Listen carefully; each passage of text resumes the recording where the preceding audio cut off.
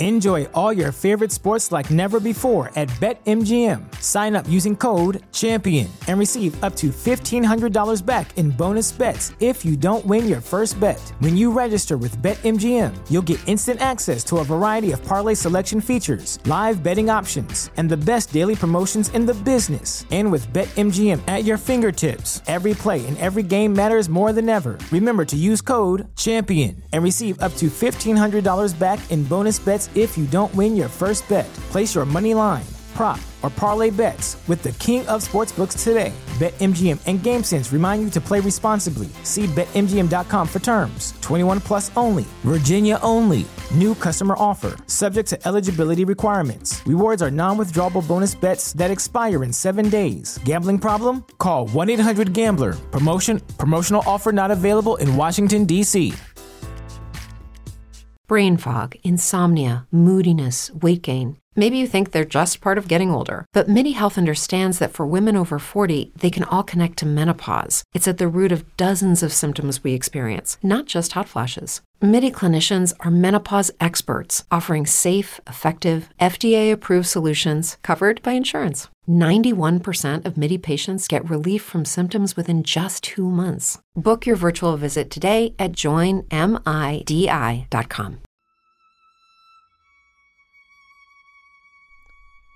Crimson red glistened grimly in stark contrast against pristine white snow. Even in death, colour seemed to mock him. Clutching his stomach, breath freezing in the air, he watched blood flow from him as freely as ink once did from his pen. Survivor of countless duels, Alexander Pushkin wondered if his life was fated to always end this way.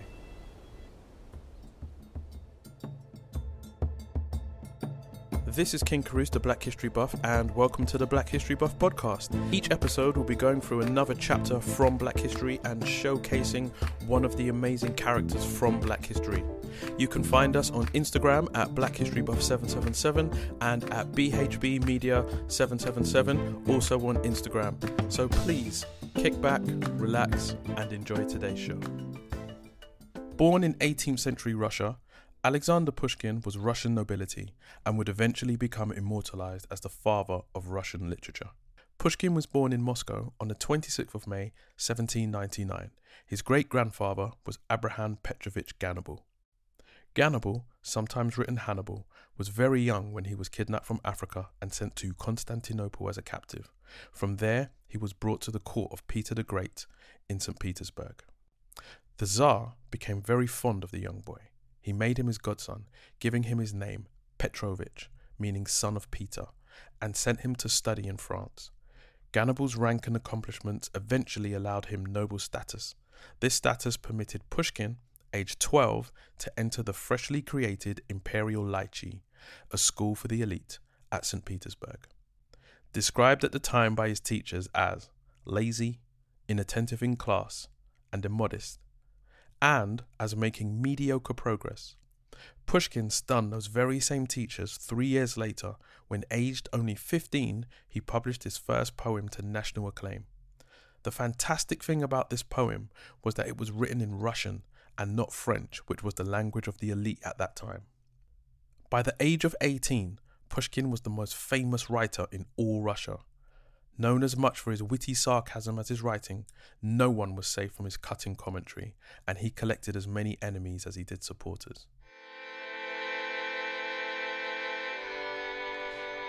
Pushkin took the Russian language to new heights, expressing the plight of ordinary people in words of living beauty.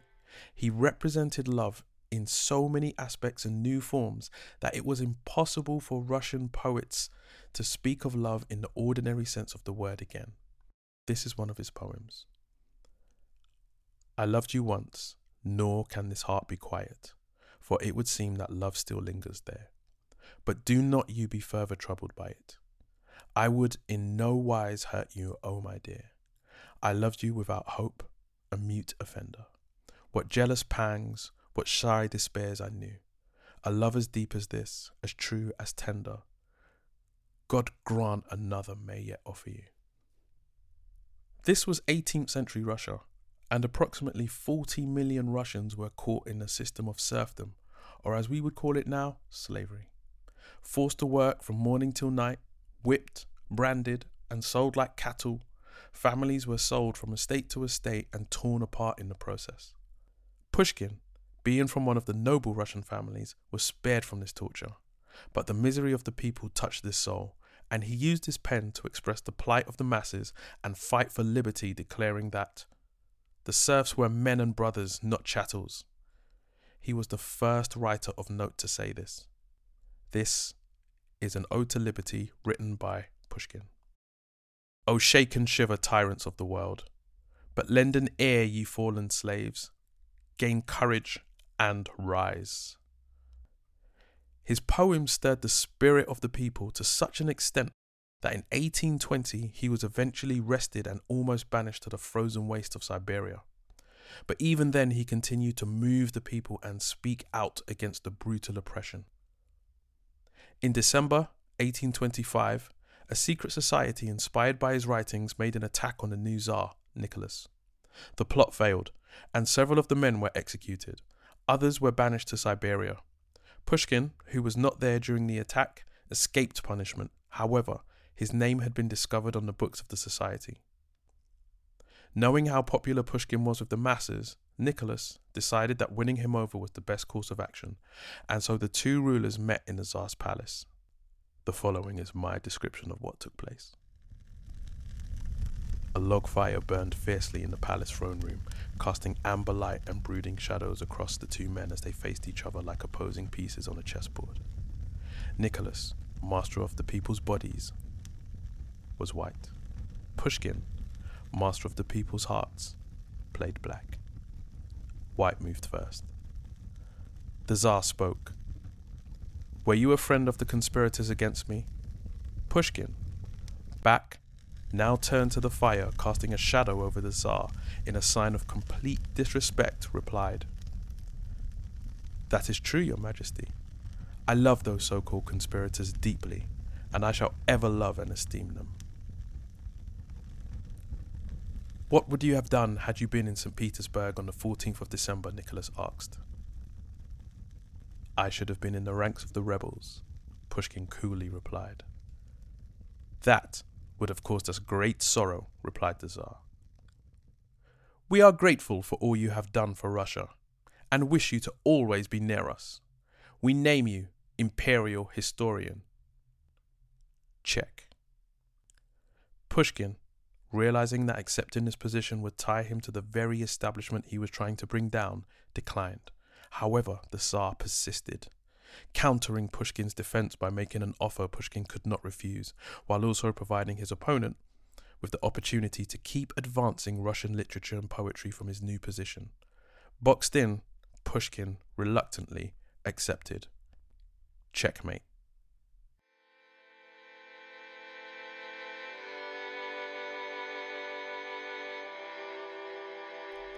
From his new position, Pushkin's star rose even higher.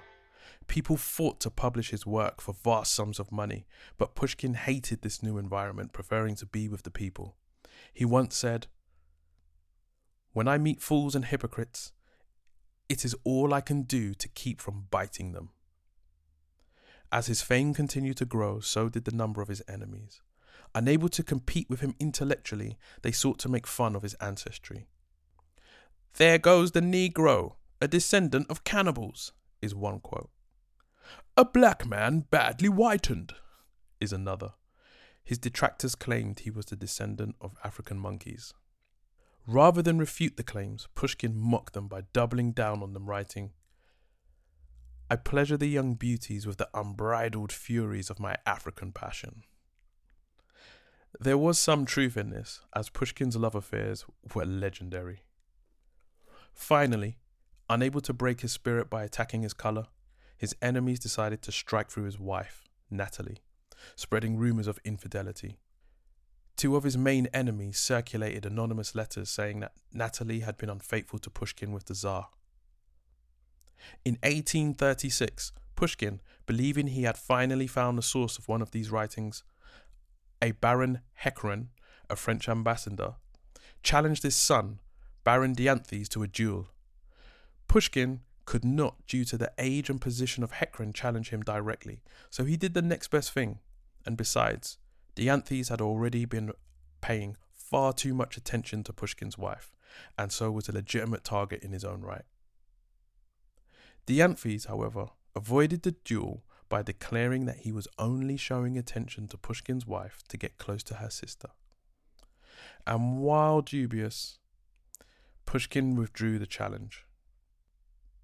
The peace did not last, as Dianthes continued to pay attention to Pushkin's wife even after marrying her sister. Rumours spread like wildfire, and Pushkin's enemies fanned the flames of the gossip with glee. Finally, Pushkin had enough and reissued the duel. This time, bound by honour, Dianthes was forced to accept.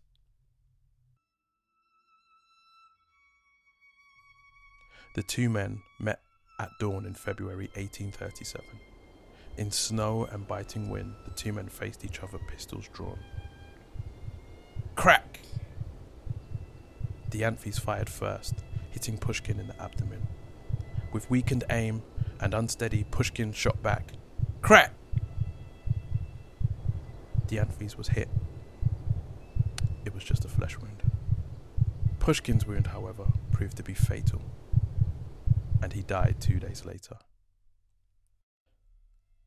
Pushkin's death caused outrage in Russia. The poet of the people was dead.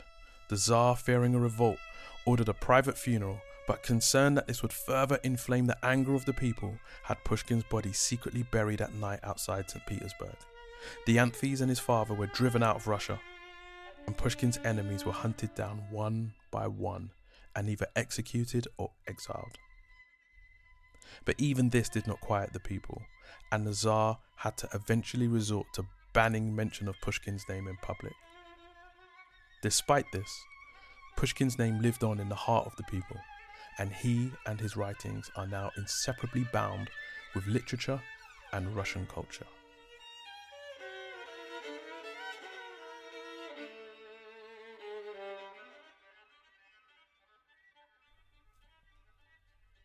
Okay, so that piece was just about Alexander Pushkin, and I had a great time learning about him. As some of you may or may not know, I've always struggled with writing. I was diagnosed with dyslexia in my early 30s, and that was a light bulb moment to me because I realized that something that I'd been struggling with my whole life, writing more so than reading, had a name and there was a reason for it, and there were tools that I could actually use to help me. And in researching this piece and reading about Pushkin and the things that he had to go through in his life, it really inspired me to push a bit harder and to try and add a bit more flair into my writing. I mean, I've read black authors before, there's numerous amounts, and it's something I really enjoy doing.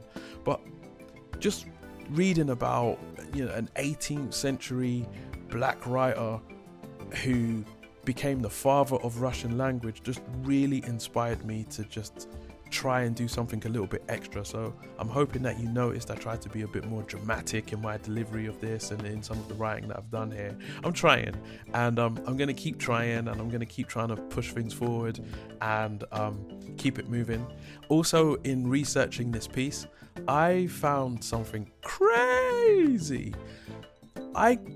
So Pushkin, whilst exiled, so they didn't actually exile him to Serbia, they moved him to southern Russia, and he wound up in this place called and involved in something called the Caucasian War.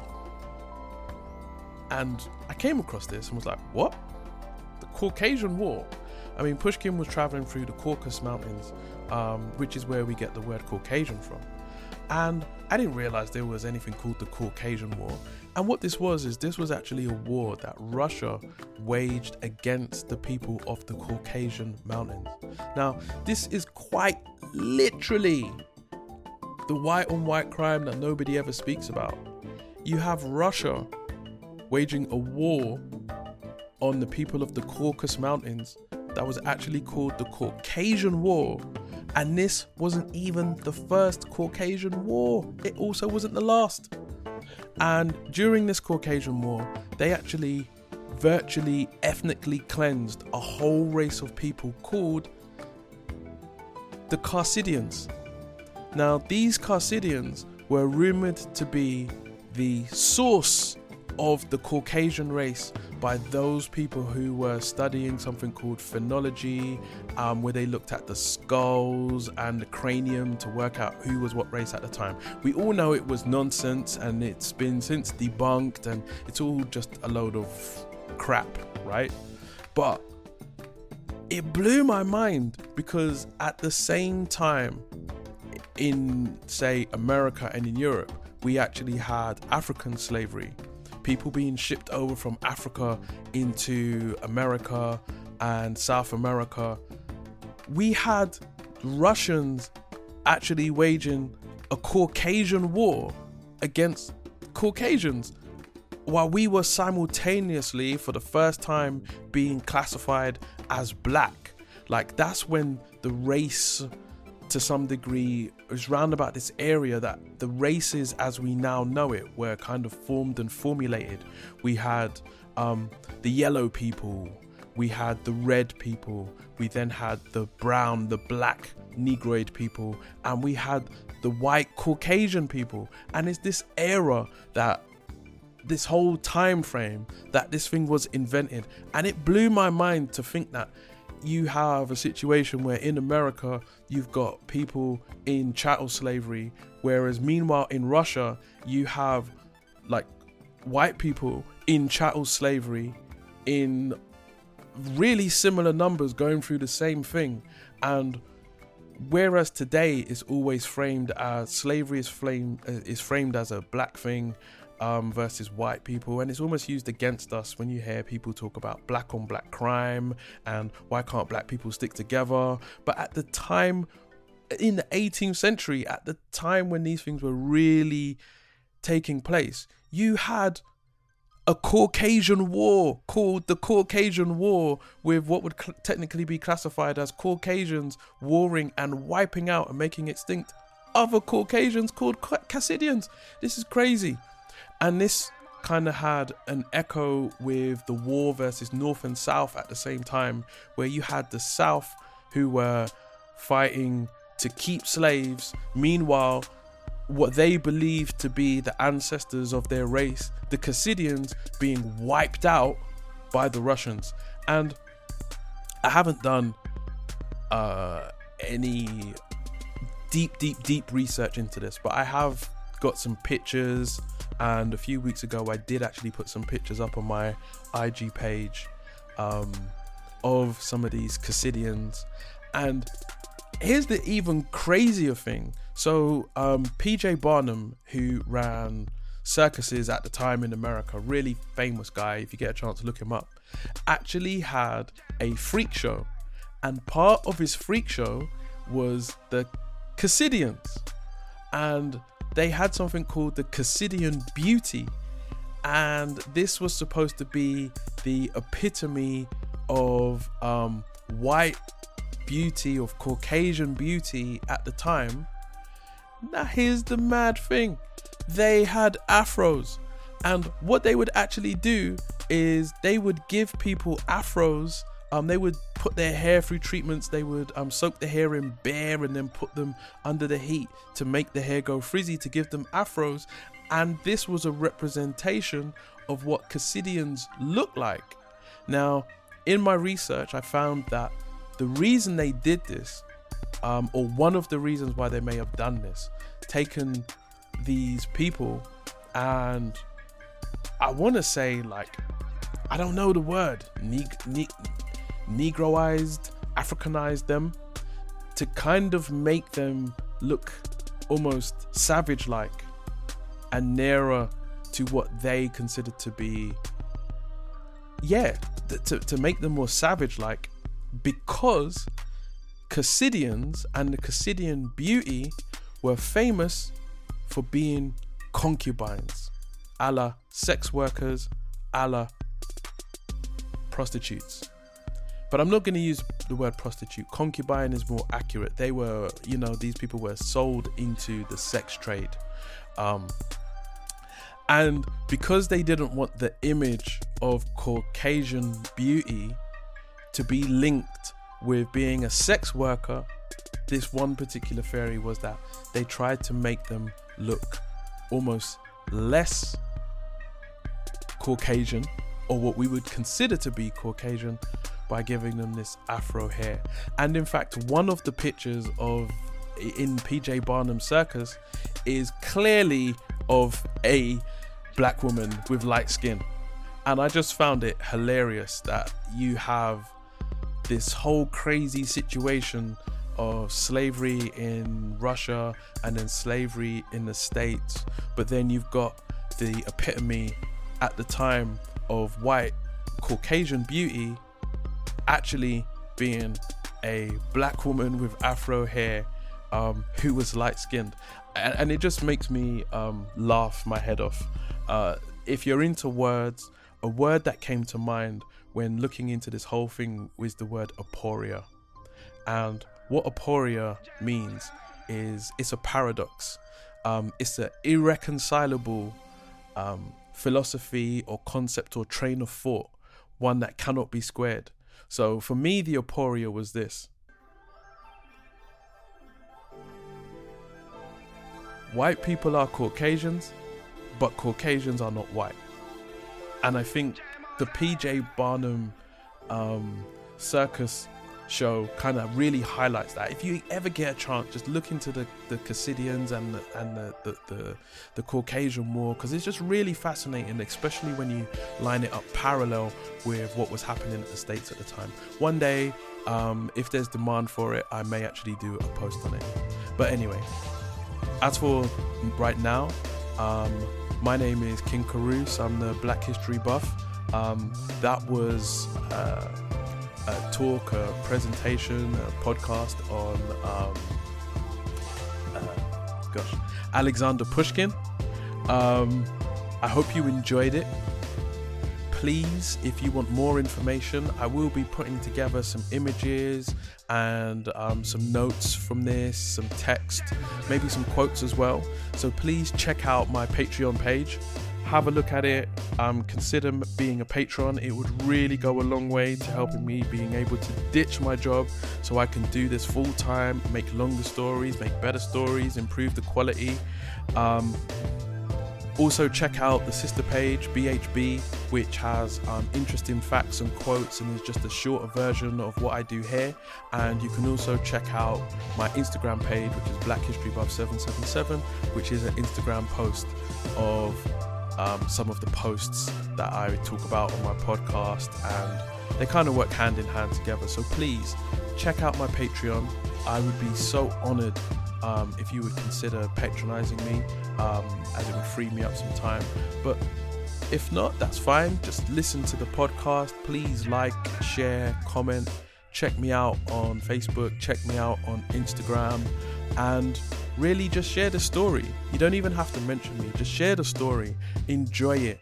Be moved by it. Be inspired by it. Go away, maybe look at your own work and say to yourself, do you know what, maybe I can push a bit harder, I can go a bit further, I can be a bit more inspiring, maybe I too can do something to leave my mark on this world.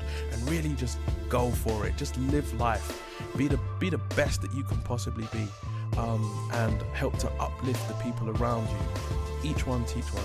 And so that's me, King Carouse, the Black History Buff, just wishing everybody a great day.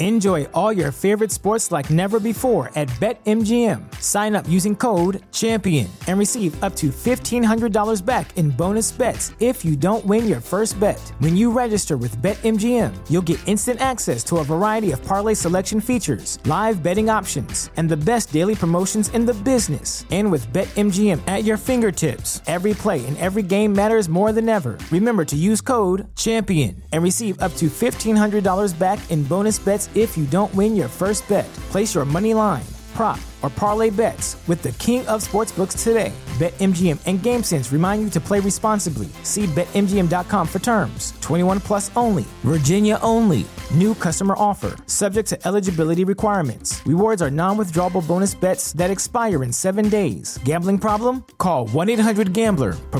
Promotional offer not available in Washington, D.C.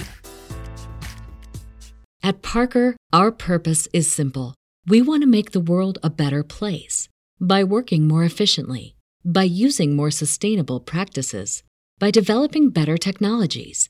We keep moving forward. With each new idea, innovation, and partnership, we're one step closer to fulfilling our purpose every single day. To find out more, visit parker.com/purpose. Parker, engineering your success.